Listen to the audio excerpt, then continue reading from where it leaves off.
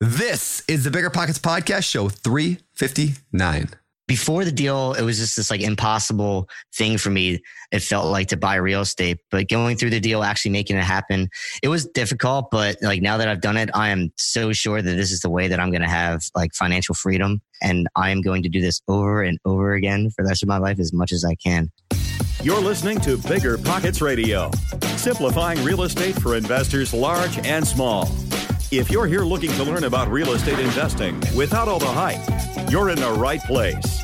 Stay tuned and be sure to join the millions of others who have benefited from BiggerPockets.com, your home for real estate investing online. What's going on, everyone? This is Brandon Turner, host of the Bigger Pockets Podcast, here with my co-host, David, the Agent Man Green. What's up, David? Agent Man Green, what's going on? Secret Agent Man.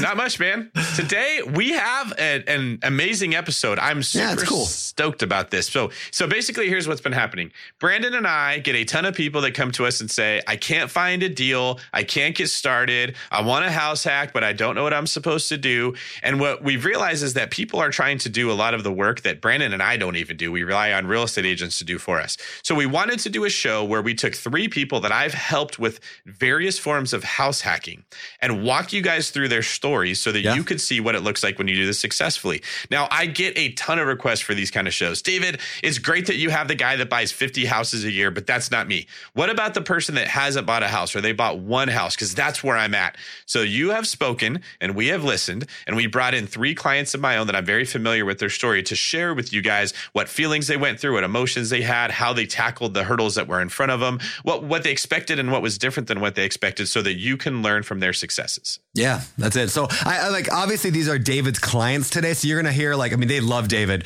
obviously, because David's a good real estate agent. So don't take this as, David's trying to say you should come work with David. What the whole point of this is, like, here's how to get started. Here's a couple really cool strategies, including like a traditional house hack, an assisted house hack, an ADU house hack. You're going to learn about all 3 of those today. But again, and how to work with real estate agents to be able to get that. How to get an agent to take you seriously. How to get an agent that actually knows what they're talking about. We talk about a lot of those things, negotiation strategies for buying that first property. So hopefully you guys get as much out of this as I got out of this today. I think you'll really enjoy it quite a bit. But before we bring in the guest today, the first guest, let's get to today's quick tip. Today's quick tip. BiggerPockets.com is a website. On a website, there are navigation bars. That's like that little bar across the top of most websites. Bigger Pockets has one. If you go to it, one of those drop-down menus on there says network. If you go to that and you hover over it, you can actually click find a real estate agent. And actually if you click that, it'll know where you're at, like where your Bigger Pockets profile is based at, like where you put in the zip code when you sign up for BP. And if you don't have a BP thing, it might just know where you are based on where, ISP you have, or you can put in a zip code. Anyway, bottom line, you can find agents in your area. And what's super cool about that is you can see on that page, you can see how many comments those agents have, how active they are in the forums, how many people have voted up what they've responded with. What's really great about that is you can see who's actually an active member of Bigger Pockets, and they might know a little bit more about real estate investing than somebody who's not. Now, if you're a real estate agent, that's a really good sign that maybe you should get active on Bigger Pockets so that when people come, they can say, hey, that person clearly knows what they're doing. Anyway, quick tip, if you don't have an agent, you have 24 hours from right now. Go get an agent and make it happen. All right. I put you on notice, everybody. 24 hours. Whenever I used to travel, I would get that creeping feeling that I locked my back door. How do I know my property is going to be safe while I'm away? But not anymore, thanks to Simply Safe Home Security. I'm about to go on a 3-week trip to Copenhagen, but am I tripping about my trip? Nope. With award-winning security and peace of mind from Simply Safe, I don't need to worry. Simply Safe is a super amazing alarm system that I actually installed in my house myself personally in less than 30 minutes. And there's so much peace of mind knowing that there's something in place to protect my homes, my goods, and my John Mayer shrine. Simply Safe systems have high-tech sensors that detect break-ins, fires, and floods, indoor and outdoor cameras to keep watch night and day, 24/7 professional monitoring at less than $1 a day. Plus, Simply Safe professional monitoring agents can even help stop crime in real time by speaking to intruders through the wireless indoor camera. Hey, bud, get out of here. It's like that, but it's a lot better, I imagine. And if you buy the system and you don't love it, you can get a full refund with Simply Safe's 60-day money-back guarantee. SimpliSafe has given me and many of our listeners real peace of mind, and I want you to have it too. Right now, get 20% off of any new SimpliSafe system with Fast Protect monitoring at simplisafe.com/pockets. There's no safe like SimpliSafe. What's better than low money down? No money down. Now through Rent to Retirement, you can buy a brand new construction turnkey rental property for no money down. Wait, hold on. This can't be right. I need to double check with Zach, Rent to Retirement CEO. Oh, hey, Rob. Zach, how the heck are you selling turnkey rental properties for $0 down? It's not that complicated, Rob. Rent to Retirement has new construction properties up to $20,000 below retail prices. We also have investor loans with rates as low as 3.99% and down payment options as low as 5% or sometimes even zero money down. You get all the cash flow, appreciation, and equity for as little as zero money down. That's an infinite return. Oh, wait. Let me get on this before we tell it to the whole Bigger Pockets audience. Just head to renttoretirement.com. That's renttoretirement.com or text REI to 33777. That's REI to 33777 to learn more about how you can get started investing with no money down today. Get your next new construction property at a steep discount or invest with no money down. Head to renttoretirement.com today. This show is sponsored by Airbnb. Did you know that I turned one of my first homes into an Airbnb? It's true. And it even helped me get the extra income I needed to launch my real estate career. So if you want to try your hand at making even more income with your property, Airbnb is the place to be. Your home might be worth more than you think. Find out how much at airbnb.com/host. And without further ado, I want to get to today's interviews. So we got 3 guests today. We're going to bring them in one at a time. And I think, David, I'll let you introduce the first. Absolutely. First up, we have got Ryan Meinzer. Ryan, good morning to you. How are you doing today? Good morning. Doing well. How about you?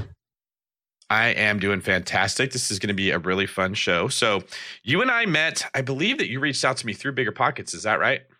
I did. Okay. And you had said, hey, I want a house hack in San Francisco. You actually had a really good plan that was like already, for the most part, put together. You just wanted to kind of bounce things off of me. And we actually had a lot of success with your deal. And we're going to talk about that and share with the listeners how we found a property for you, the struggles that we had, the obstacles we had to overcome, how you worked with me to kind of get through that, but how you really took the reins with a lot of this and put a plan together because you're a smart guy and you did a smart thing. So why don't you start off telling us what your plan was and how you found the property that we ended up buying? For sure. Yeah, thanks for having me again. I'm stoked to be here. So, I mean, pretty much you guys did the heavy lifting for me, just listening to the Bigger Pockets. And that's what made me decide definitively that I had to house hack. And that's basically what my plan was. I wanted to do it in San Francisco, though. So, most expensive market in the entire United States. However, through Bigger Pockets and some diligence, I definitely found the right thing, found the right way to house hack with you. Okay, so how did you find the property that we picked? So there's an open listings website, which makes it super easy to just find property, to get push notifications on your iPhone. It's a very intuitive app.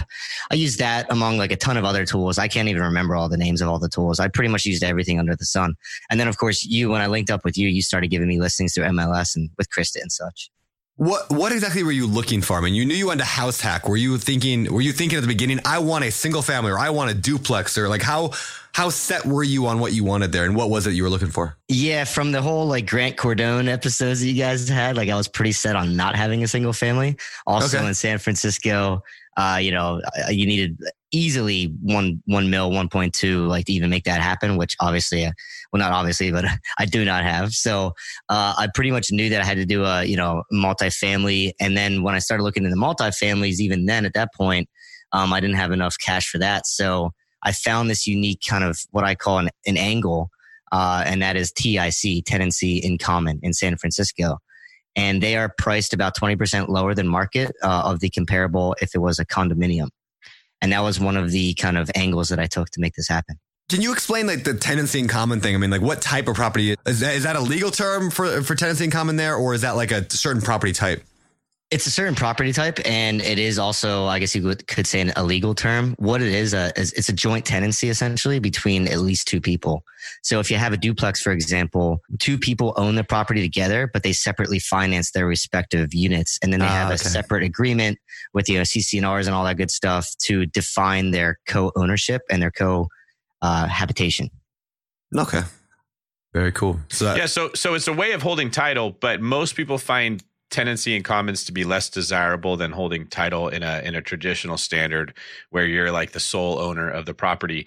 And that was one of the ways that Ryan was able to find like a really good deal, because he found a property that was priced less than how the condos were priced, but it was approved or zoned to be allowed to transfer into a condominium, which would have made the value of it go up. And because Ryan knew that, he recognized he had an opportunity here to buy a property for under market value, which would then be worth more later. TICs are kind of they're usually specific to certain areas. So San Francisco has a lot of these. You're not going to see a lot of them in some of the Midwestern states, I don't think. But it was one of the ways that Ryan was able to find something that would he could add value to this deal. Very cool. Yep, all right. Exactly. It's kind of like a way, instead of like finding a partner to invest in like a multi-family, it's kind of a way to do that without like having to, be married in the same ownership with someone like that. Yeah. Now, your goal was basically that you wanted to buy a property in San Francisco, which is either the or one of the most expensive housing markets in the country, without having to spend very much money to live there. So why don't you share a little bit about your plans when you found this property? I believe you came to me after you'd already gone to the open house and you kind of checked it out. What you originally intended to do to reduce your living expenses? Yeah, for sure. Essentially house hacking, which in short, it just means that your roommates pay for your mortgage, your principal, interest, taxes, and of course, insurance, PITI. So that was the goal. We had to find a unique property, like we mentioned, TIC. We had to find the angle to get in to be competitive with the TIC. That is like the financing as well as everything else that we just talked about. But the house hack situation was pretty straightforward. You find it was a 2-bedroom, 2-bath, but you and I, David, we saw an angle to make the dining room my bedroom. So pretty much that's what I did. And that was, it was awesome. Pretty straightforward. It wasn't any like crazy rehab work or anything like that. Did you pull a Craig Kurlop and just put up like a sheet in between the dining room and the bedroom, or like the rest of the house? I did for the beginning. That's funny. But then I got a really fancy door. That's funny. Fancy door. A sliding door, which meant that I didn't have to go through all this permit junk.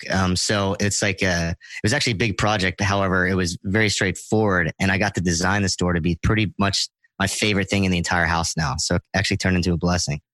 That's cool. That's very cool. Yeah. So can you walk us through? I mean, what was your payment? What was your payment like then? How much were you renting out the other room for? Like, what did you actually at the end of the day end up having to pay to live there?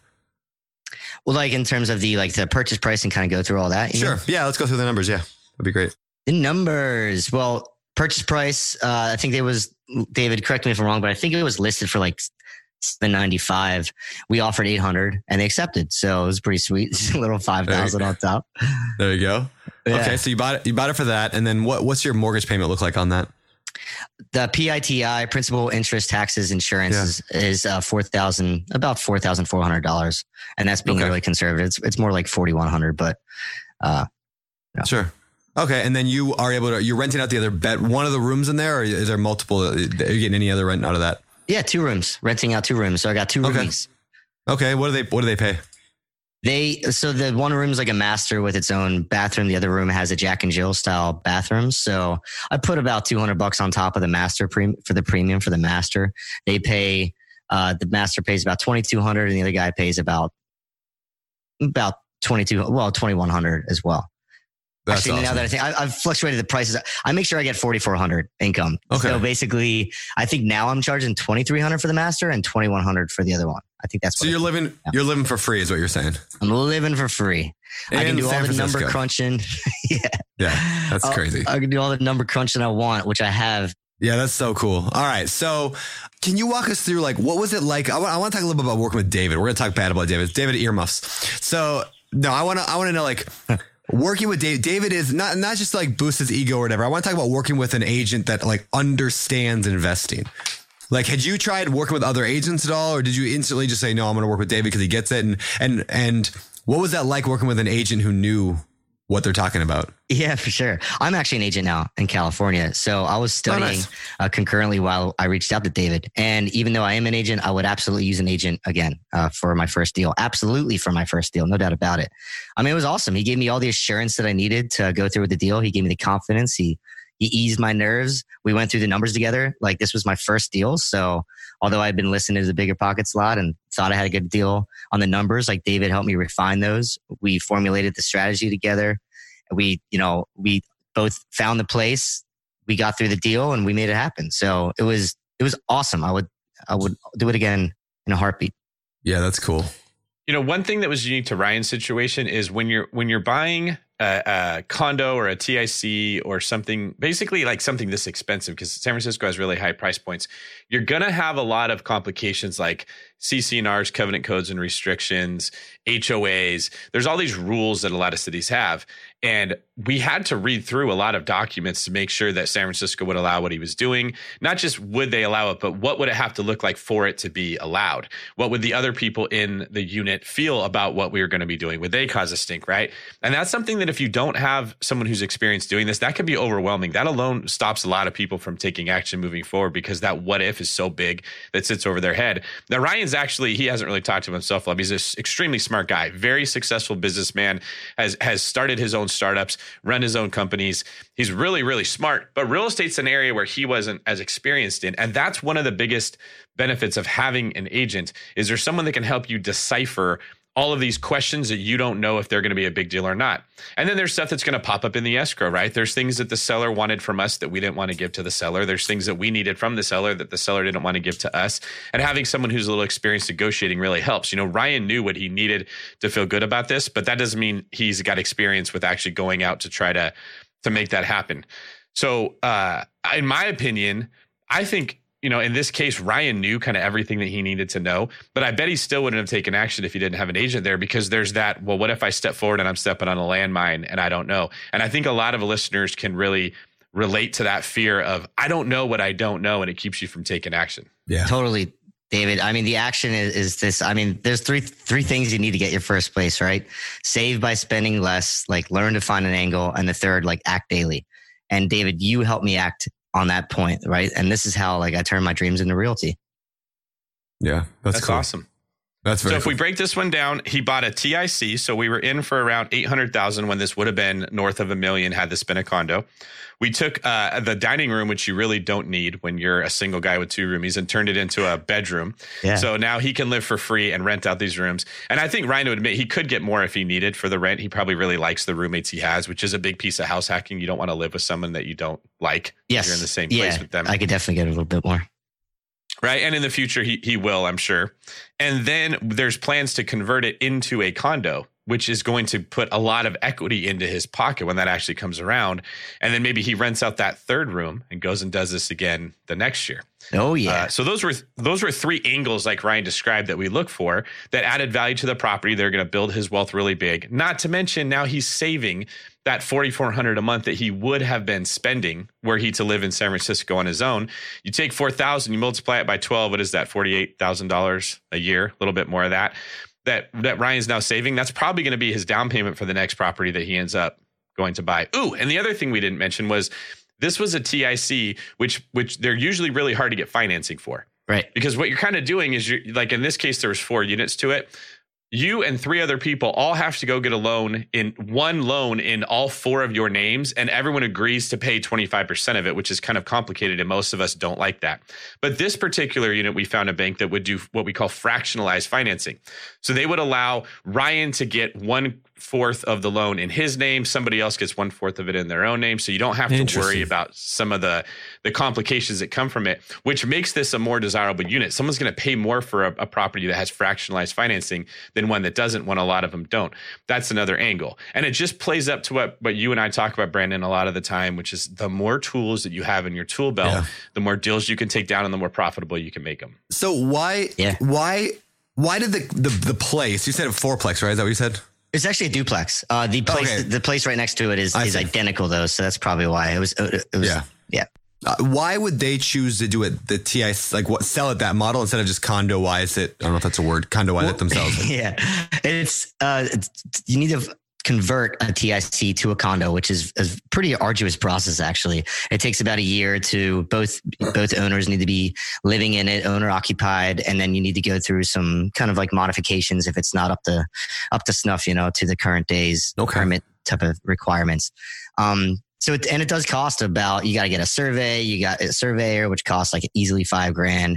You got to get another inspection. You got to get an appraisal. You got to refinance it. So it's a process that, although it is pretty straightforward process, it can take a lot of time. And it was not a condo. And like David mentioned, once it converts to a condo, it jacks up the value by at least 15 to 20%. Because then one of the main reasons is because anyone trying to buy the place can get conventional financing, whereas we had to get unconventional financing. That makes sense. All right. So I'm curious of like overall this whole thing, like the whole process from beginning, middle, to end, like what would you say you've learned in that process? Like that you could like teach other people like, hey, now I know this.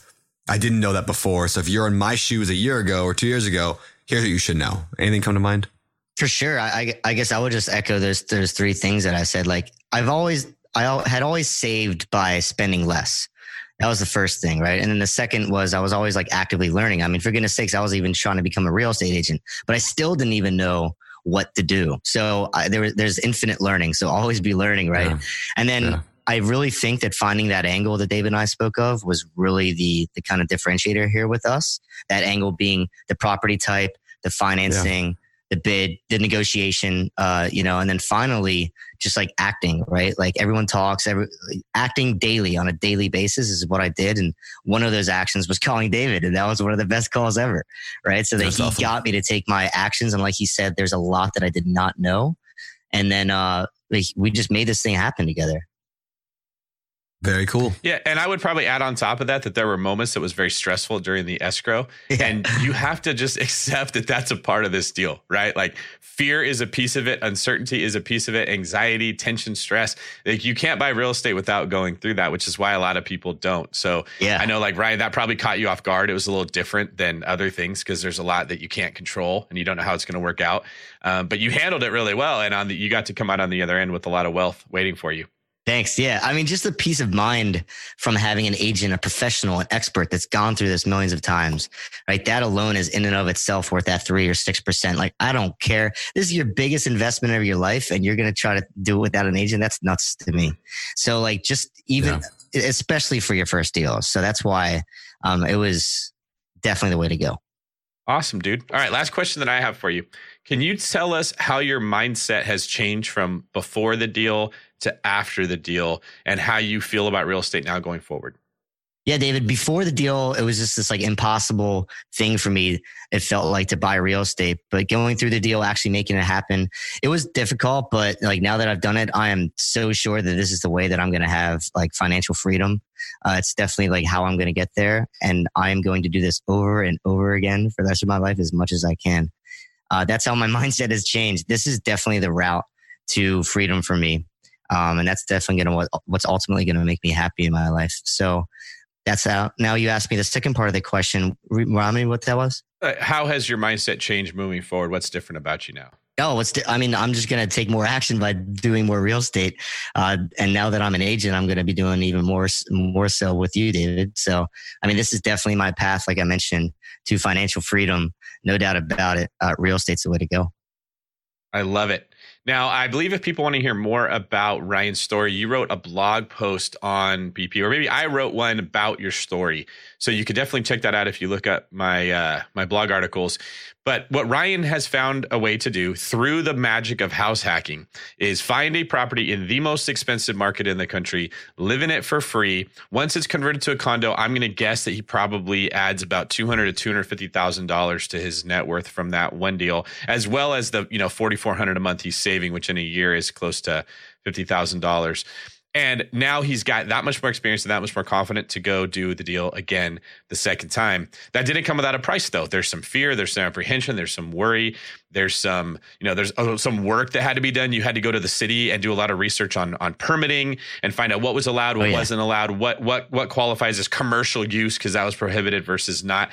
So you definitely earned it. You didn't just get the 6-pack. You had to go to the gym and do the crunches. but you got it. And now you got that bug. And I know you're going to go on to build a lot more wealth and buy a lot more real estate. So that was awesome. Very glad I got to meet you. Yeah, for sure. No, thank you. That's exactly right. Yeah. Thank you, Ryan. Last question for you, Ryan. Where can people find out more about you? Yeah, totally. You can find me, RyanMeinzer.com. Now that I'm an agent, you can go to Rye Cares. People call me Rye sometimes. So RyeCares.com. All right. Rye Cares. That's awesome. All right. Well, thank you, Ryan, for doing this. Now we're going to bring in another guest here in a moment. But first, David, I want to hear from you real quick. What was it that you liked about working with Ryan? Just so like people listening who can be like, if you're trying to attract a good agent, like a rock star agent, how can they best appeal to a guy like you or an agent who actually understands what they're talking about? So like, what attracted you to Ryan? That is a really good question that you're asking. So one of the things that was unique about Ryan is it was clear, I'm going to do this. I want your help to help me do it, as opposed to the buyer who comes to me and says, I want to do this, but I'm scared to death. Make me feel good about it. Take away all my fears, and then I'm going to move forward, which is not something I can humanly do. And it ends up being a waste of my time. And I take on a responsibility of some other humans. They're the only one that can face their fear. Ryan was different. Ryan was also very clear about what he needed to feel good moving forward. So it wasn't all easy, but it was, okay, David, here's what the CC&R restricts. Here's what I want to do. How can I make it happen? Then I was able to dig in there and figure out, how is this defined? We could talk to attorneys. We could talk to the city permitting department and find out, this is what we want to do with this count, right? It was very clear to get the answers that we needed to make sure that this was the right deal for him moving forward. Ryan also had blueprints drawn up. Hey, here's the different configurations of how I can work out the house. Which one do you think is the best? He didn't come to me and say, hey, David, I want this to happen. Figure out a way to do it.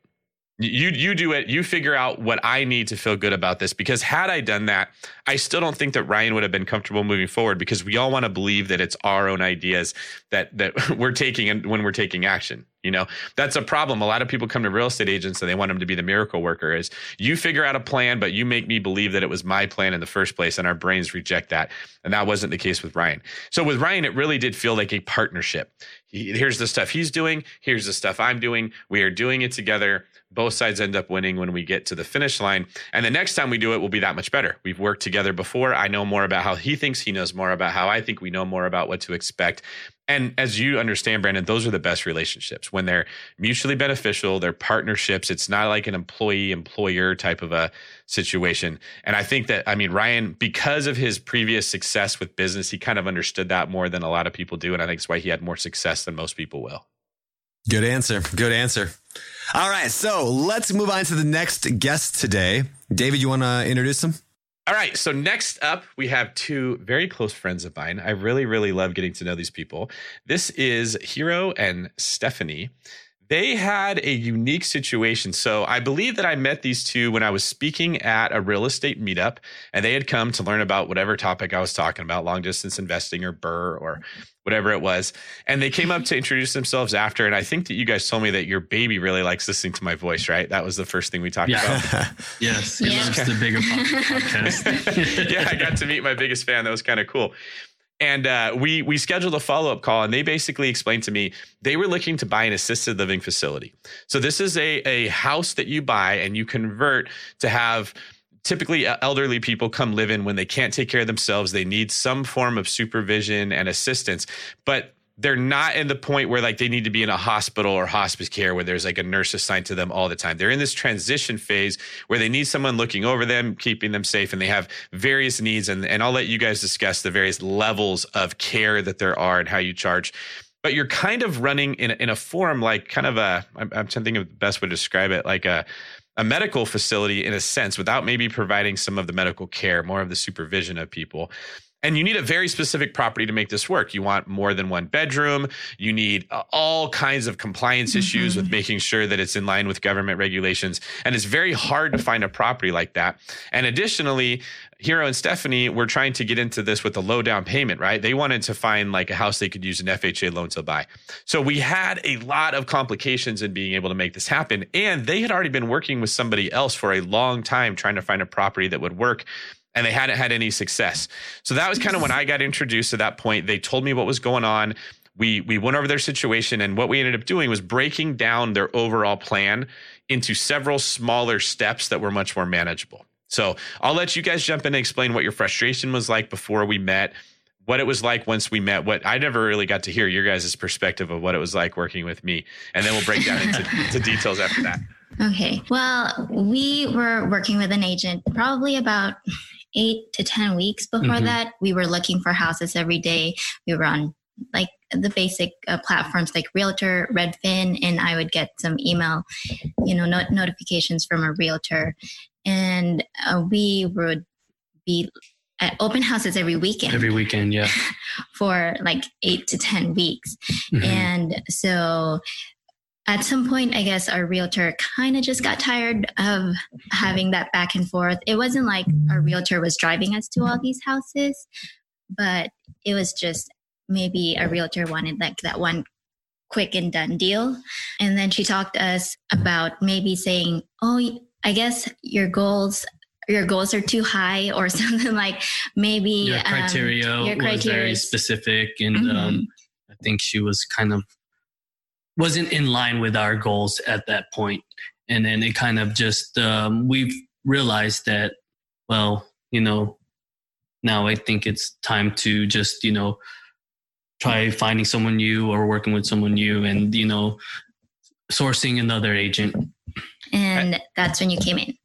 I think, and Brandon, you could probably relate to this. That's a struggle a lot of people have, is the frustration that builds up when you're not getting the result that you want and you're not sure whose fault it is. Is it my fault because my expectations are too high? Is it my realtor's fault because they're not finding me a property? What's the realtor supposed to do? What am I supposed to do? I mean, I hear that question on the forums all the time, and I don't know that there's actually an answer for what one person is supposed to do, because frankly, every client's different. Every realtor has different strengths. There isn't really a set rule, and it's very easy to become frustrated. And you see this a lot when you get on the agent side, where you do the very same thing for two people. One person thinks that you're a Greek god and you walk on water and you can't mess up. And the other person, maybe you worked harder for, and they think you suck and they hate you and they're really frustrated. So I'm hoping that people can take out of this episode, like what it looks like when you get it right. Because what I remember from what you guys told me was you're trying to find something that had 8 to 10 bedrooms, maybe, but a lot of rooms that didn't need a ton of work, and you could get in there and buy with a low down payment option, and you were either getting outbid or the houses weren't working.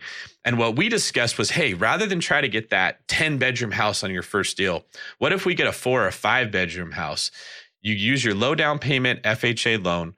You get the kinks of your business worked out with maybe 4 clients instead of 10. So you develop the systems that you're going to put together. You start the hiring process because that's going to be tough to learn. You find your facilitator, your administrator who's going to do the work. You learn the regulations. You kind of get we do this one like a deal with training wheels. Once you've got that down and you're established, and I mean, not only will this be paying your mortgage for you, but you guys should be making quite a bit of money every single month once it's up and running. Then you go bigger on the next deal. You got more money coming in. You can put more money down. You can be a little bit more aggressive. And you guys were like, hey, that sounds great. Our other realtor never explained it like that to us. Let's do it. And what's funny is we came in, you guys met, you brought the baby, who was super cute. It was very good the entire time. And you already had a list of like 3 homes that you thought would work. And the one that we ended up getting was a property that had already been used as an assisted living facility in the past. So the rehab portion was a lot smaller, right?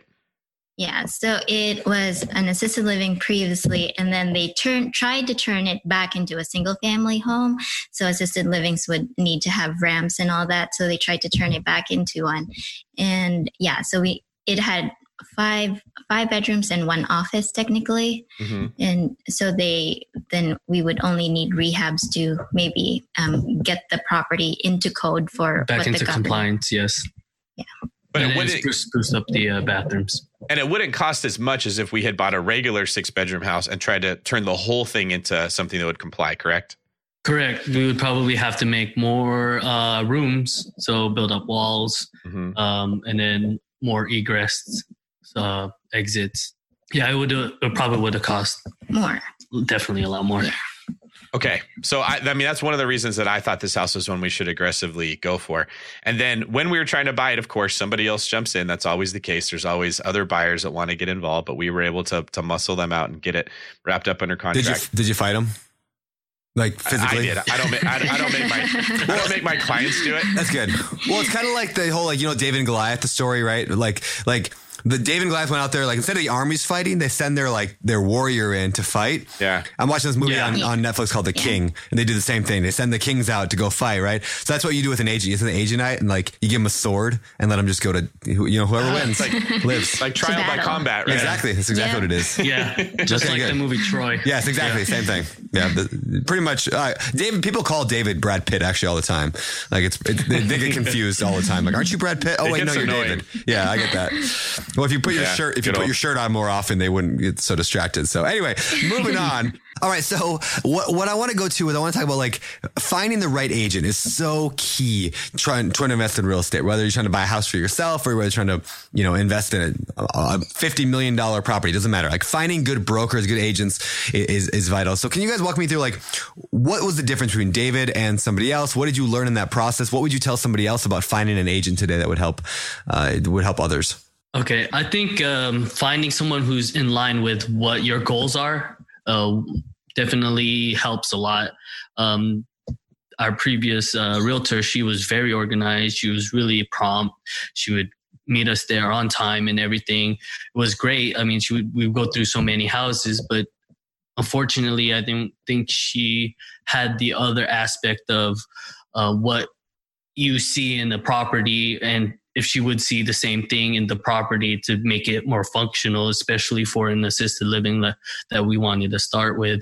We were, when we would spitball like ideas about we can make this into a room and stuff like that, the connection wasn't quite there. Sure. So that makes sense. And then with David, I guess it was just much easier because he understands real estate a lot better, I guess, than the other person. And just having that thinking about house hacking and how we can use that to our advantage, and just using that and leveraging that and making a plan from that, I think helped us a lot. And also with David, there's a whole team. It's not just David, but there's other people behind him helping him have all the moving pieces just work together. Yeah, the system. So it was great. That's cool. It was just very easy. Mm-hmm. Thank you, guys.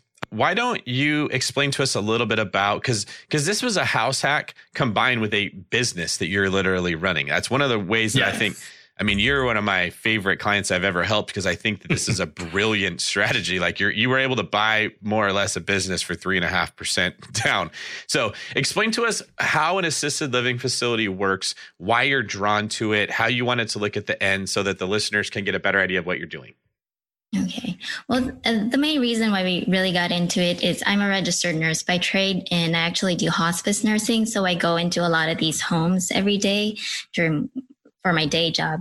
And so I got drawn to it because every time I go, I feel like I just always complain in my heart, like, why can't we have better homes or better equipped, better run facilities?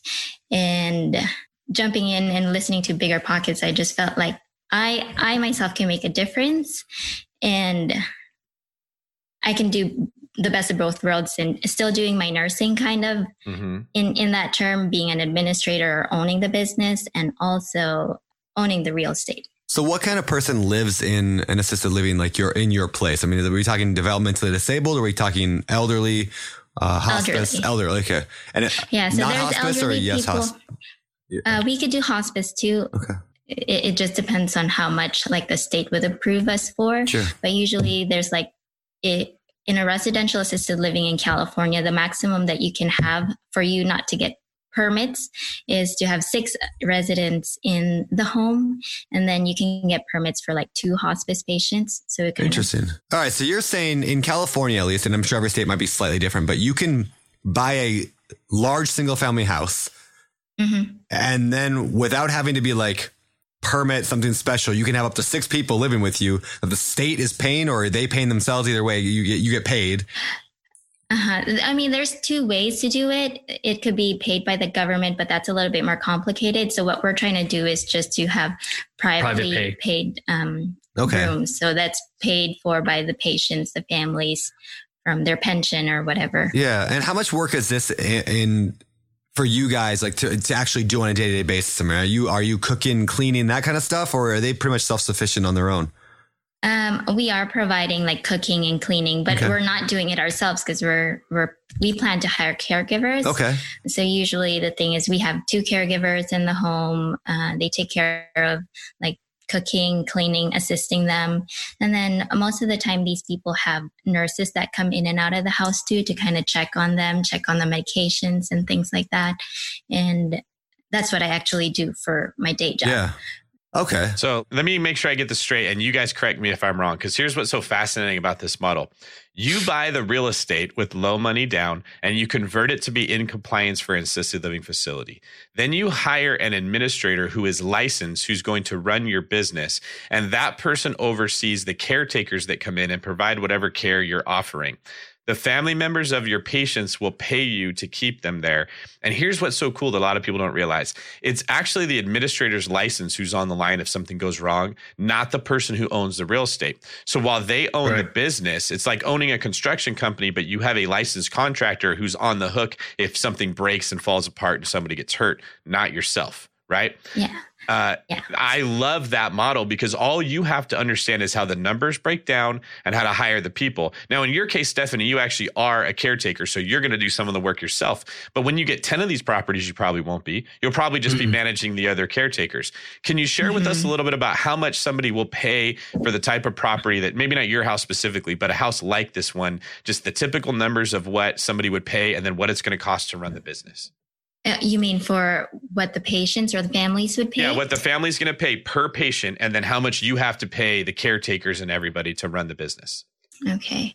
So usually I would say just an average up here in Northern California, the pay scale or the amount of money that is probably around $4,500 to $6,500. It could go from those prices, and it just depends on how much care they need, I guess. And also for the caretakers, I mean, the caregivers, you pay them like minimum wage. So if you've got 5 bedrooms and you guys are living in the 6th one that was like an office, that's $25,000 or so in gross revenue. And then what would you estimate you're going to have to pay in wages and supplies? So, I mean, right now, what my plan is, since it's still a startup, I wanted to learn the whole business. So I'm working as the administrator, so I'm not paying that in salary. I'm paying myself. And then for the caregivers in wages, it'll probably be in groceries. It'll probably be around like, let's say 15 to 20,000. And then if we have 6 patients in the house, then that'll pay us about 6,500 times 6. So, wow. So you're potentially at 15 to 20,000 in the cost to operate and up to 35,000 or so in gross revenue, giving you a profit of, 20 to 25,000 or so when you're full, like you're completely. Yeah. Right now, that's some pretty nice profit. Now, of course, and that's monthly. That's not necessarily the same as somebody who's renting out rooms and they do no work. That's how most when we talk about house hacking, normally they're just paying you money to live in the space. You're providing nothing but, a place to live. There's some work that goes into this. You're running a business. That's why there's you're getting more money. There's a lot of work, actually. A ton, right? Work I wouldn't want to do. I mean, like if anybody ever meets these people, they have huge hearts. These are some of my favorite clients that I've ever worked with. And I'm not just saying that because their baby likes me a lot. I really mean that. And they're doing God's work, like taking care of people that really need help, that really probably wouldn't be getting any attention at all. And Stephanie told me that's really what motivates her to want to do this is she sees the lack of care that a lot of people get when they're in the twilight years of their life, and that bothers her. But that's really good cash. If you're making $25,000 a month per house and you end up getting 4 houses, you can be making, $1.2 million in profit just to manage 4 assisted living facilities. Now, of course, maybe a little less than that because there's a lot of like insurance that we didn't take into account with that question. So very good point. However, we got in on this property for 3.5% down. Right. And when you guys want to buy your next property, you can probably also do it for 5% down. It's a way that you can start a business if you have some understanding of how this stuff works for very little capital up front and just more time. But it's a pretty cool twist on house hacking that I don't think we've talked about before. Yeah. Yeah. Yes. So what are you guys most excited about when it comes to the future and how you want this model to grow out? I mean, the real reason why we're doing this is for like freedom of time and financial freedom too. Since we have that little one, I'm really excited to just be able to grow this business for ourselves and not basing our schedules off of our 9-to-5 jobs, and, you know, scaling it up to something bigger where we can give opportunities for other people who were once just caregivers, and they could work as administrators, you know, and make more money and run our business so we can teach them what we know and give them more opportunities to, and then growing our portfolio and growing our business at the same time. So it's a win-win, not just for us, but we're able to help a lot of other people. Yeah, especially the caregivers. I feel like the caregivers sometimes in the industry are very taken advantage of. Yeah. So it's definitely give more shine to them, because they do a lot. They really do all the work that, you know, that it entails to run the business. Yes. Basically, I mean, if they provide great care for our patients, then everything's going to run smoothly.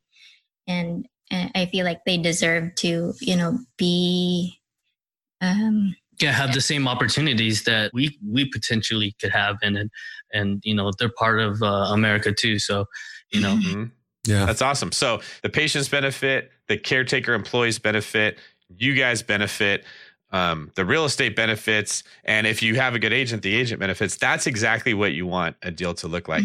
Can you guys share a little bit for the people listening who are struggling, either getting started or finding the right agent to help them? What did it feel like when you knew, like, okay, this is the right person and I know I'm going to be successful?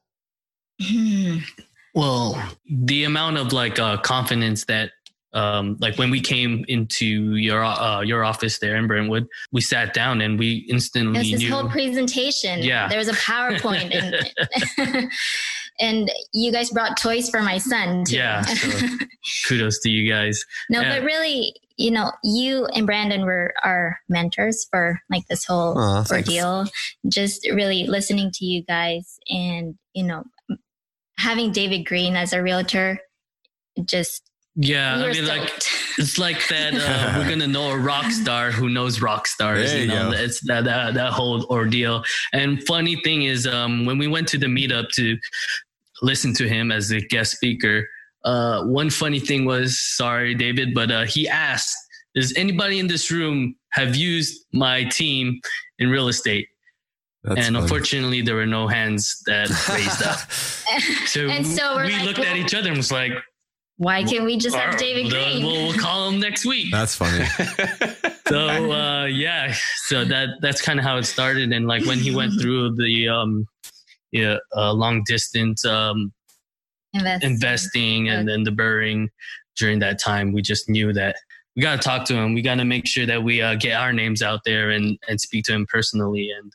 And they said, surround yourself with like-minded people and surround yourself with successful people, so you kind of get to where they are. And that's what we did. Yeah, that's great. And that's why we're here. That's awesome, guys. So you took action. You went to a meetup. You followed up at the meetup with what you saw. You met with an agent who explained to you, hey, here's what the plan is. Here's what we're going to do. Here's what it'll look like. And we provided a lot of information and education up front, which is what I think a good agent does. And now let me sum up what your deal looked like so people can know what to look for in a deal. You were looking for an assisted living facility, which is a business, because that will generate more income than just a typical renting out the rooms and people provide for themselves. You went with the property that had already, for the most part, been rehabbed to be in compliance with what you wanted, and you saved yourself a ton of money on construction costs, as well as a ton of time for what would have to happen. You don't have hard money lending fees during this period of time because you bought it as a house hack, and you only had to put down 3.5%. So that saved you a lot of money too. You're using it as a house hack, so you're also eliminating your living expenses to help with this business. Correct. So your rent, what your mortgage would have been, that's something you have to factor into this, that you're saving as well. And then you took your big goal and you split it into several smaller chunks, bite-sized pieces that you could actually manage. And you took what was a huge jump and you broke it up into little steps of a stair that you're going to be ascending together. And when you put all that together, you're going to end up with a very profitable business that should be very emotionally gratifying and a lot of success. And that's why I wanted you guys to be on the show, so that other people could see this is what it looks like when you do it right. Well, we thank you for having us. Yeah, thank you. All right. So that was awesome, guys. Anywhere else you want to go, David, before we bring in our next guest? All right, guys, thank you so much for sharing your story. This has been enlightening for a lot of different people. How can people find out or get a hold of you if they want to find out more about you, to learn more about what you're doing? We're still working on our website, but you could get a hold of us in our email, Nurturehood, NURTUREHOOD.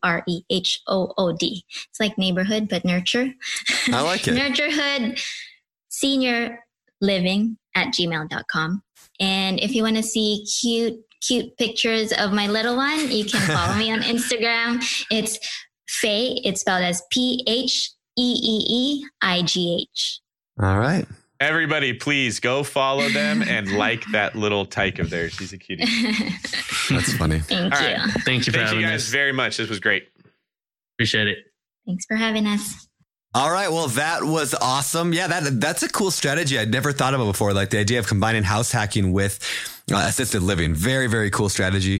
Whenever I used to travel, I would get that creeping feeling that I lock my back door. How do I know my property is going to be safe while I'm away? But not anymore, thanks to SimpliSafe Home Security. I'm about to go on a 3-week trip to Copenhagen, but am I tripping about my trip? Nope. With award-winning security and peace of mind from SimpliSafe, I don't need to worry. SimpliSafe is a super amazing alarm system that I actually installed in my house myself personally in less than 30 minutes. And there's so much peace of mind knowing that there's something in place to protect my homes, my goods, and my John Mayer shrine. SimpliSafe systems have high-tech sensors that detect break-ins, fires, and floods, indoor and outdoor cameras to keep watch night and day, 24/7 professional monitoring at less than $1 a day. Plus, SimpliSafe professional monitoring agents can even help stop crime in real time by speaking to intruders through the wireless indoor camera.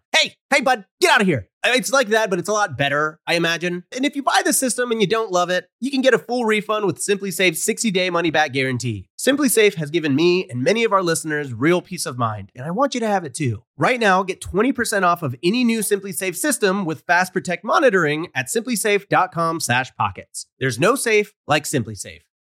This show is sponsored by Airbnb. Did you know that a long time ago, before I ever started my real estate business, I turned one of my first primary residences into an Airbnb? And that's the extra income that I needed from Airbnb that gave me the confidence to go out and work for myself and eventually quit my 9-to-5 job. And now I have dozens of Airbnbs all over the country. I've even partnered up with the old David Green on a recent property in Scottsdale to take our portfolio to the next level. And of course, we host it on Airbnb. But you don't need to be a full-time real estate investor to start on Airbnb. As a matter of fact, I was self-managing 10 properties while working my 9-to-5 job, so I know anybody can do it. Think about it this way. You're looking for extra income and going on a vacation. Wouldn't it be great to rent out your space and let your property pay for itself while you're gone? I did this one time. I pitched my wife and my roommate, because we were house hacking, on the idea of renting out our home, and it paid for all of our expenses on a trip to Mexico City. So go and give it a try. It might just change your life, just like it did mine. And I really do mean that. Your home might be worth more than you think. Find out how much at airbnb.com/host. Calling all property owners and operators. Are you managing a multifamily property and looking to elevate your residents' living experience? Introducing Quantum Fiber Internet, your go-to choice for speedy internet your residents will love. The process is as seamless as Quantum Fiber service. Starting at just $50 a month, your residents can enjoy fast, reliable internet that will make them love where they live even more. Connect with your local fiber representative today. Learn more at q.com/go-big. I wonder how they got that domain. That's q.com/go-big. Limited availability. Service and rate in select locations only. Taxes and fees apply. 360 Wi-Fi and other equipment lease charges, taxes, and fees are excluded from Price for Life offer and may be increased.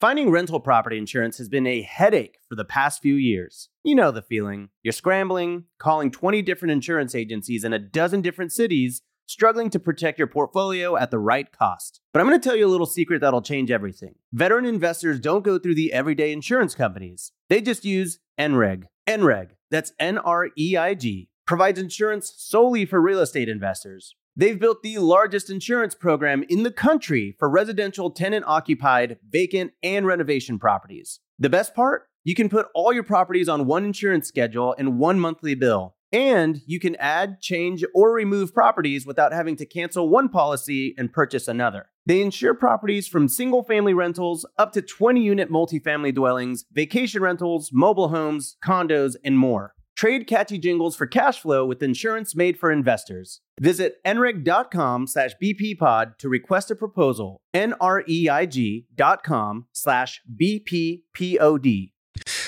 Now I think it's time to bring in Rob. You want to introduce him? Yes. Rob Kishi, welcome to the podcast. How are you doing today? I'm doing great. Thanks for having me, guys. Awesome, man. My pleasure. Now, Rob found me. I'm trying to remember. Was it at a meetup, or did you get my information from the Bigger Pockets site? So initially, it was a meetup that my manager actually recommended I go to. And shout out to Nate O'Neill if you're watching this. Much love. And then that meetup really sparked my interest in real estate. Saw the value in it, and the timing was right to kind of lining up for my first house. And so I thought it only made sense to work with you. Yeah. So I hope that people are seeing the patterns here in taking action, going to a meetup, pursuing your interest in real estate, leading to big things happening. Now, Rob reached out and he wanted a house hack, which, I mean, frankly, Brandon and I talk about this. I don't know why everybody isn't house hacking. I mean, unless you have a really big family and you just can't put other people in the property, or you can't find multifamily property, it's silly to be paying 100% of your own mortgage when other people would be happy to be able to lower their own expenses. It's really just a win-win for both sides. The person renting the rooms or the units, they save money. You save money because of sharing these living expenses. And Rob's a smart guy, so he wanted to take advantage of that.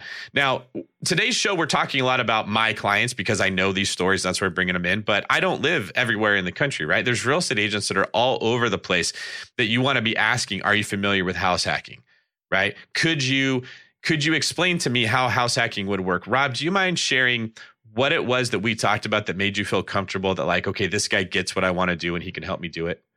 Yeah, I think, all the content that you guys have definitely provided a lot of reassurance. Clearly, it's something that you have a lot of experience with, and really not something that I saw a ton of from other agents.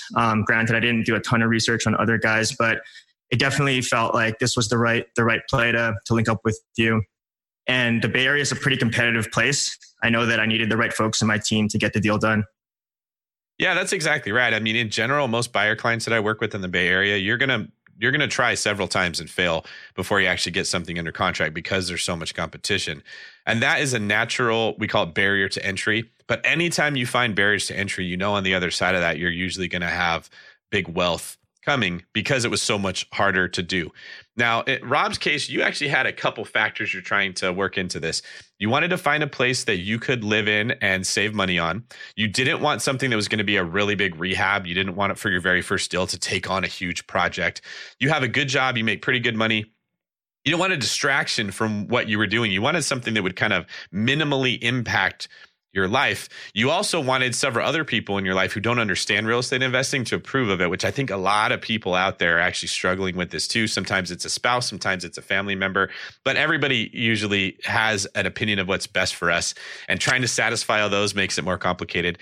And then you wanted something that you could really add value to yourself. So in this case, we ended up finding a property that was zoned for multifamily, even though it wasn't already set up for multifamily. So there's some value hidden in there. But you had a really big wish list. Tell us a little bit about why those things were important to you and what your plan was. Yeah, so I think one of the biggest reasons I fell in love with the idea of house hacking is just kind of the passive value and the passive income that it creates. Really big believer, and that's kind of the key to financial freedom. So I was pretty committed to doing something in that fashion. I actually did the deal with my mom. She's a 50% owner in it. She lives in Hawaii, so didn't have that kind of on the ground connection. Smart woman. To look at the houses. Yeah, we're all born and raised out there. Nice. So it was a little bit of a challenge, kind of going back and forth, doing all the communication with her and kind of making sure that her concerns and her expectations are met. My brother is also in the house with us. He has a bigger dog, so a yard was important, having that space. But what was really cool about the property that we landed on was the fact that it was zoned for a 4-unit complex. There's a lot of potential there. It actually has a detached garage that we're planning on converting into an ADU. There's space for another ADU if we want to do that in the long term. So, a lot of really good things about it. And it was, in the price range that we were looking for. We were going to open houses literally every weekend for about 4 or 5 months. Driving across the bridge from San Francisco to Oakland in that traffic every single weekend. Yeah. It was brutal. And, you know, if you guys are in the Bay Area, you'll know that things go very quickly and they go for much more than listed. So every time we were interested in a house, we found ourselves in the middle of a huge bidding war. And so that was a little bit of an awakening. But I think, you know, after the first couple of months, we really kind of reset our expectations and then really had a much clearer view on what we were looking for, what we wanted. And then when those things did come up, we were able to move quickly. That's great. Okay. I'm just curious. What did you find then? I mean, like, what was that? What was the property you ended up buying? So it's a single family home, 3 bedrooms, 2 bath. There's a detached garage and again, tons of yard space. So kind of the future state or the big vision is rent out the master. I'm actually living in the smallest room to try to maximize the rental income. Convert the detached garage into an ADU, rent that one out, and then build another ADU on the other side of the property and rent that one out as well.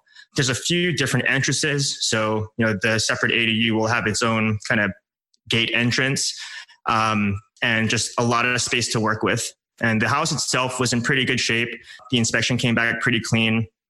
And the sellers did do quite a bit of work on it. So as David mentioned earlier, low rehab, it was pretty much turnkey outside of a few minor things.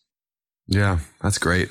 So the plan was, you said your mom came in on it with you. Like what's her role in that? Is she making cash flow off of it then, or is she going to eventually live there, or how does that play in there? Yeah, she's participating as an investor. Okay. You know, I think it was really cool because we were able to do this kind of together as a dual project together. Yeah. So, you know, it was, there was ups and downs throughout the process. And, you know, as you guys were talking about earlier, there's a lot of fear, uncertainty, doubt, stress that kind of comes along with buying a house, especially with my mom being hundreds of miles away across the Pacific. Yeah. You know, I can only imagine what she was going through.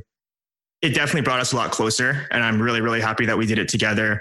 It's something that, you know, we can have together for years and years to come. Yeah. And we're already excited talking about, you know, what's the next house going to look like, or that's where's cool. the next one going to be. And so it's a really fun thing. Okay. That's very cool. So, all right, what'd you pay for the property? So it was listed just under $600,000. I think we made an offer at a little over that, or maybe 620. I'm not really sure. David, keep me honest here. We did want to go a little over asking simply to lock it down. And there was a lot of negotiations involved there. Much love, David, again, for helping out with that. And so we got it, I think, at around 620 initially. Okay. And then the appraisal actually came back a lot lower. It came in at like 600,000. Mm. And so there was even more negotiations that needed to be done. And again, David, just the guru in that space, really took care of business. I think we ended up landing at around 610, which was around our kind of best case scenario after talking through initially. Okay. So let me jump into David then. David, how do you deal as an agent? Because it's something that a lot of people are dealing with first of all, let's talk about this. People for a long time, we bought real estate that was way underpriced. Like, you know, if they listed I would never pay over asking like 5 years ago, right? That was silly. Like a property was listed at $200,000, you offer them $170 because that was the market we're in. So a lot of us got accustomed to that. So today, like I bristle at the thought of paying over asking ever. Mm-hmm. Yet why is that not such a big deal? Because David, you talk about this a lot, but David, why is that not such a big deal to pay over asking? So the first thing you need to understand is that you're not getting a deal if you pay less than asking and getting ripped off if you pay more than asking. Asking is an arbitrary number that gets thrown out there. Mm-hmm. And the amateur focuses on the list price, and that's all that they see. Yeah. Right. And you see a lot of clients like, oh, that's listed at 600. If I can get it for 595, I got a good deal. Yeah. Well, what if all the comps were at 550? Right? You paid $45,000 more than what you needed to. So the first thing you want to understand is the way that properties are valued is a combination of what the rest of the people are willing to pay, what we say what the market dictates it's worth, and what an appraiser would say it's valued at. And when we write our offers for our clients, we always include a contingency so that if there's a low appraisal, we get to back out of the deal, which gives us negotiating power when that does come up. Now, in this particular case, we got super lucky that the appraisal came in, though, because there was a lot of comps that were priced much higher than what we paid for this house. We just got an appraiser who was irritated with the fact that prices were going up in the Bay Area and they wanted to do something about it. So it gave us some leverage to knock some money off. But the first thing you got to realize is don't be so simplistic to think that because you paid less than ask price, you somehow got a good deal. You want to look at comparable sales, and then you want to look at which way the market's trending, right? For the last, 8 years, every house has sold a little bit more than the one before it. Comps have been steadily rising. So what we do is we look at what other houses have sold for, and we base our offer off of that, as well as, okay, if we're going to pay $610 for this house, is that better or worse than, is there other houses we could pay less for that would work the same way? No, there's not. Every other house is $650. So if we back out of this deal because we couldn't get it for $600, we'd have to pay $620. All we're doing is winning that battle to lose the war, because we're going to go pay $650 for another house. So that's the first thing you want to look at. The second thing you want to ask yourself is, what is this house worth to you? Now, in this case, this was perfect for Rob because it's zoned for multifamily. It already has a garage built that he can then go finish. It's got electrical already run to it. It's really close to the house, so you can tie into the plumbing and make this an ADU for relatively low money. It's got space to build another ADU on it. And what we haven't mentioned yet was that the actual main house can easily be split into two and a second kitchen put in to where he could turn the main house into two different units and increase his rent by 30 to 40% just from that one small move. So he's going to be able to turn this thing into a fourplex, making it worth more to him than it would be to someone who doesn't want a house hack. Yeah. That person's not, it's not worth as much to them. So that's another thing you want to ask yourself, like Stephanie and Hero. They could have paid much more for the assisted living facility than they did. They didn't have to, but they could have, because the rehab was already done. So someone who doesn't want to use it for an assisted living facility, it's only worth so much, but to them, it's worth a lot more because they're saving a lot of money there. It's another thing that Rob understood. He had the right mindset.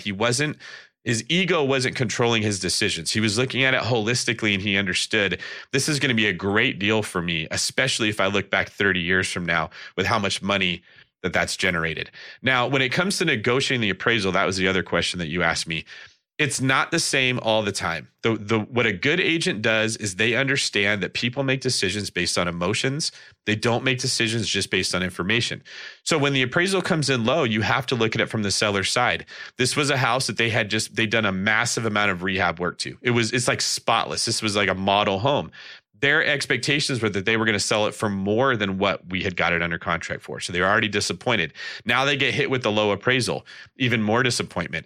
Their initial response when someone feels like they're being taken advantage of is to dig in their heels and say, I'm not giving you anything.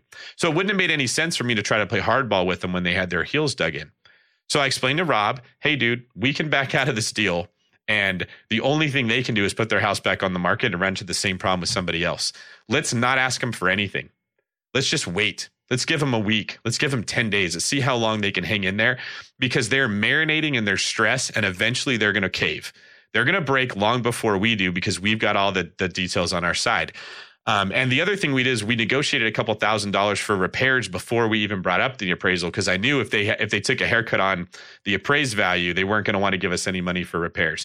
And Rob, to his credit, hung in there. It's stressful when you're buying a house and you don't know how it's going to work out. You just want an answer and you want to be done with it. But if we had pushed them, I think they would have just said no. So instead, we just waited and waited and waited. And finally, the agent came back and he's like, we need to get this thing sold. The hard money costs are killing me. What can we do to make this happen? And they wanted to drop the price like $2,000. I wanted them to come all the way down to $610. And I think I was actually in Hawaii visiting you, Brandon, when all this was going on. I just told the guy, well, that's not going to work. Let me know when you've got something that can actually work for my client. And eventually they broke.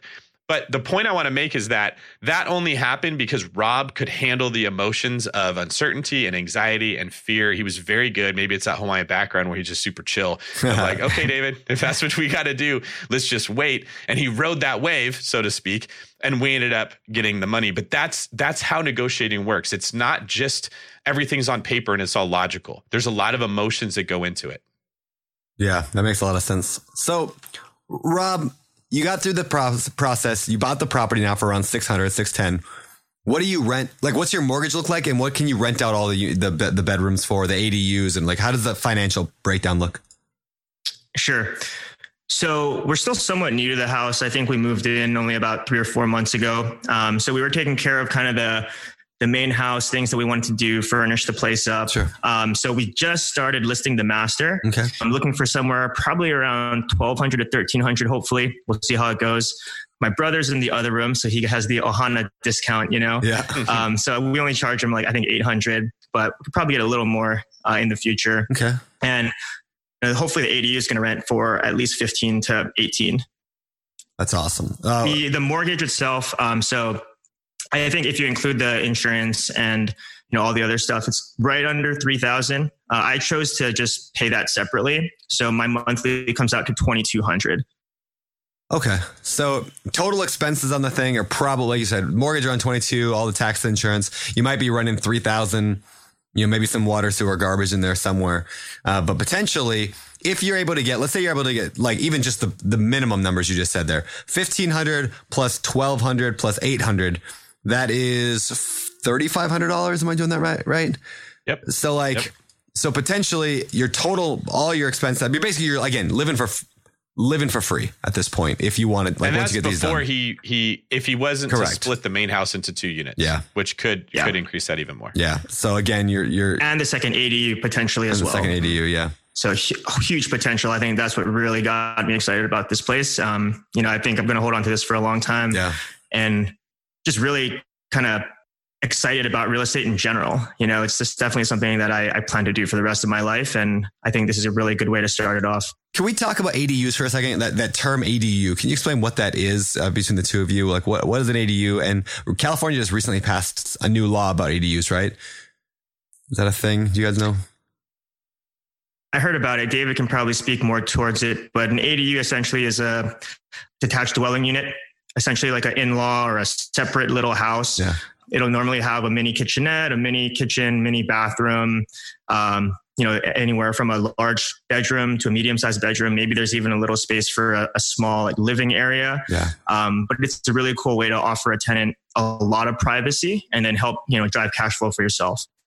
Yeah. Yeah. It's really a fantastic, it's basically like state sponsored or state encouraged house hacking. I mean, Hawaii's been doing it for a long time. Everybody in Hawaii has an ADU. In fact, Hawaii just passed a new law they're in the works. I'm not sure what stage it's in, but it's going to pass. It sounds like where you can now have 2, depending on your lot size, you can have 2 ADUs legally. And the reason why is because it really fixes a lot of problems, right? Like a lot of people just aren't going to buy a house. That's just a given. They're not going to buy a house. So they're going to need to rent something. There's no places for rent in Hawaii. It's really hard to find places to rent. So the government's like, well, let's just have a bunch of homeowners build little houses on their property if they have a big enough property. So it's not weird. And now there's housing for the masses. That's affordable housing for the masses, small little units. And it also offsets the purchase price of people. So like, for example, I live in my house here in Maui and I have a $1.7 million house and I could live for free if I wanted to just by ADUing the thing. And so it helps everybody across the board. It helps the state, helps the government, helps me, helps the tenant, helps everybody. And so it's good to see that, I know California has recently passed ADU laws, or they're changing them anyway. And I'm not sure if it's the whole state or part of it, but a lot of states are finally getting the idea, that this is actually a really good idea. So anyway, if you're in one of those areas that you can put one of those in, ADUs are fantastic. I was just going to say, interestingly, in the 4 or 5 months, me and my brother were doing these open houses. We were really looking at homes with pre-built ADUs or already finished detached dwelling units. And they were all going for like north of $800,000. And so we looked at this property and thought, we can convert that ourselves, hire all the subcontractors and get that work done probably for no more than 100 at most. And then, automatically get that value built in. Yeah. What's cool about the ADU thing too, depending on the area, of course, a lot of people say, well, 1% deals are really hard to find. 2% is impossible to find, but 2% deals are not impossible to find when it comes to necessarily building an ADU, or 1% is definitely not hard. I mean, again, prices are going to differ everywhere, but let's say you spend, you spend $150,000 building a really nice ADU and everything rents for $2,000 a month, $2,500 a month, depending on, again, on the area.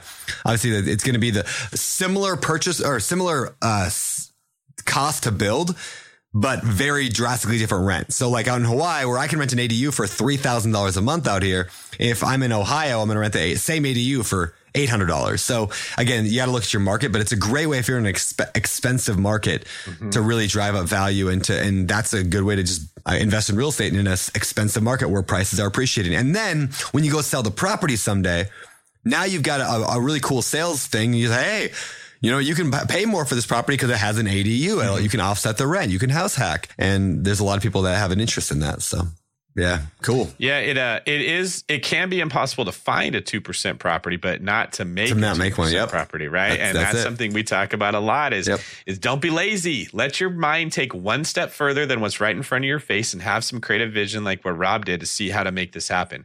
If you guys want to do some more research on the law we're talking about, it's Assembly Bill 68, so you can look that up. What it basically did was removed a lot of the regulations against ADUs on property. So for a long time, people didn't want someone to be able to put additional dwelling units on their properties because they were afraid of, you're bringing tenants into the neighborhood. It's going to lower the value. But now what people are realizing is there's so much demand that those tenants are usually the same type of person as a homeowner. So people want that. They're like, please let people build ADUs so I have a place I can rent. That's what I really, really need.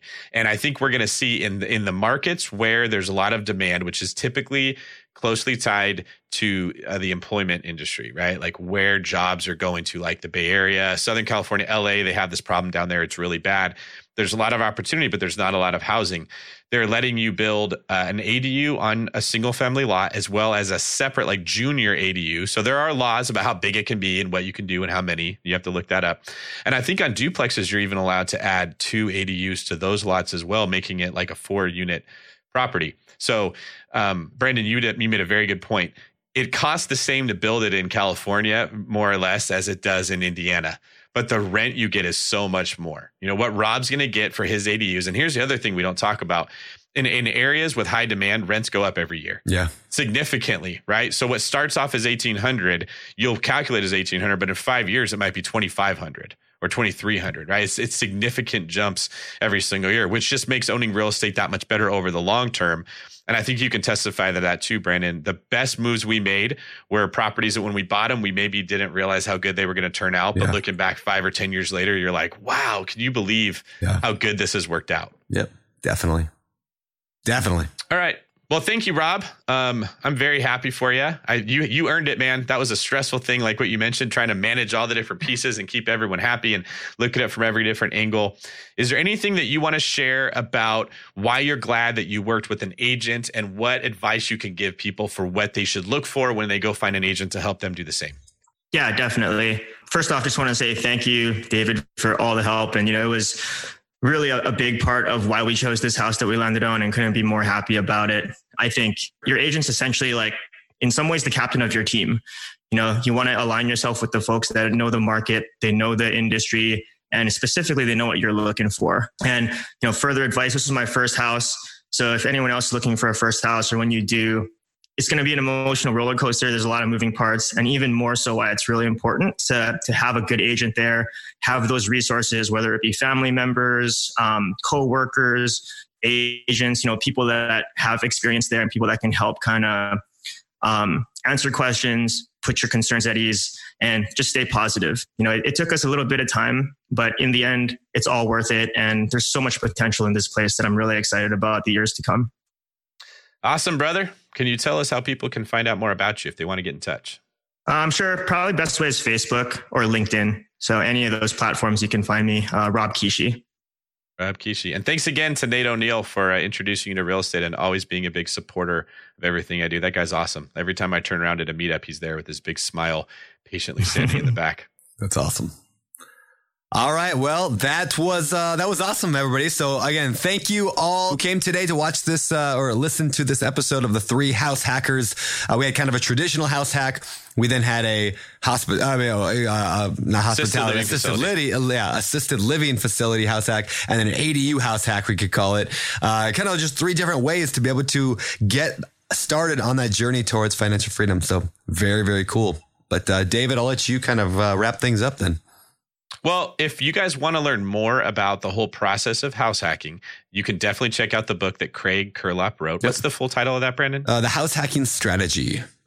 The House Hacking Strategy. Very good book. I would highly recommend that for anybody. If you're not house hacking, I'm telling you, you're sleeping on real estate. This is a cheap way to get in. It's a cheap way to learn. It's an easy way to kind of like learn the ropes of real estate investing and build up your confidence. And what I've heard from every single guest today was, now that I've done it, I can't wait to go do my next one. Yeah. Before you do the deal, do I really want to do this? Do I really want to do this? This is scary. Do I want to get into it? Right. And man, how much is that worth to have confidence that you want to get in and get the next deal because you've actually got through it? Yeah, that's true. That's true. Very, very cool.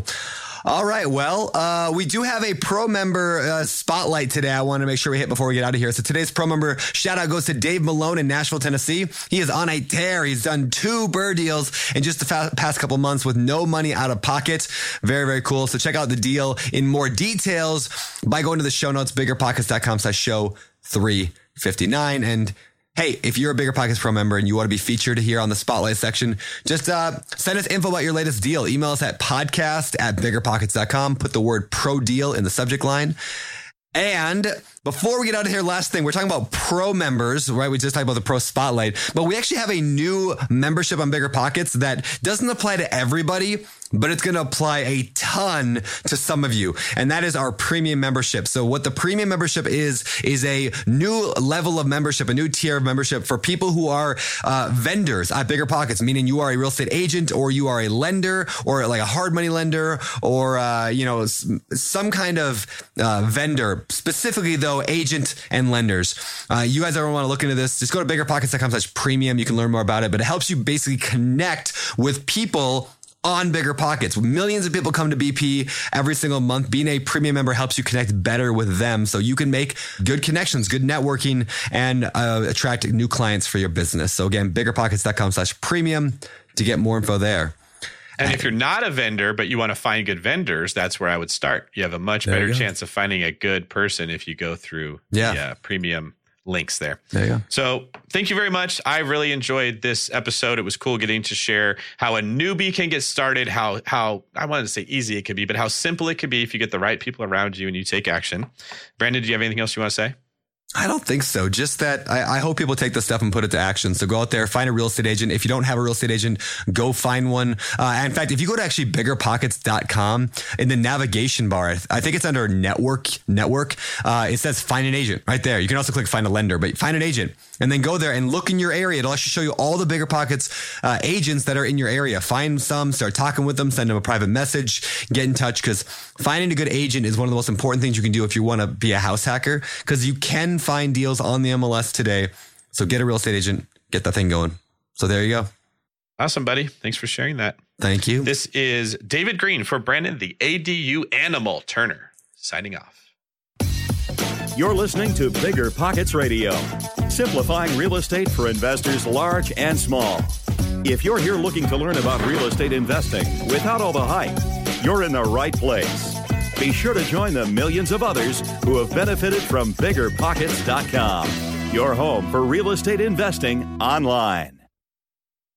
The market is changing, and finding your way can be tricky. Rates shift, headlines whirl, but your goal hasn't changed. You want financial freedom, and the best investors know it's not about timing the market, it's about time in the market. If you're ready to get into the real estate investing game or take your game to the next level, finding an investor-friendly agent is your next step. With Bigger Pockets Agent Finder, you can find the right agent in minutes. Just head to biggerpockets.com/deals and enter a few details about what and where you want to buy, and bam! Instantly match with an investor-friendly agent who fits the bill. These local market experts can help you navigate the neighborhoods, analyze the numbers, and take action with confidence once and for all. This free resource is only available at biggerpockets.com/deals. Get an agent, get the deal, and get closer to financial freedom at biggerpockets.com/deals. That's biggerpockets.com/deals to find your investor-friendly agent today. The content of this podcast is for informational purposes only. Past performance is not indicative of future results, and all host and participant opinions are their own. Investment in any asset, real estate included, involves risk. Use your best judgment and consult with qualified advisors before investing. Only risk capital you can afford to lose. Bigger Pockets LLC disclaims all liability for direct, indirect, consequential, or other damages arising from reliance upon information presented in this podcast.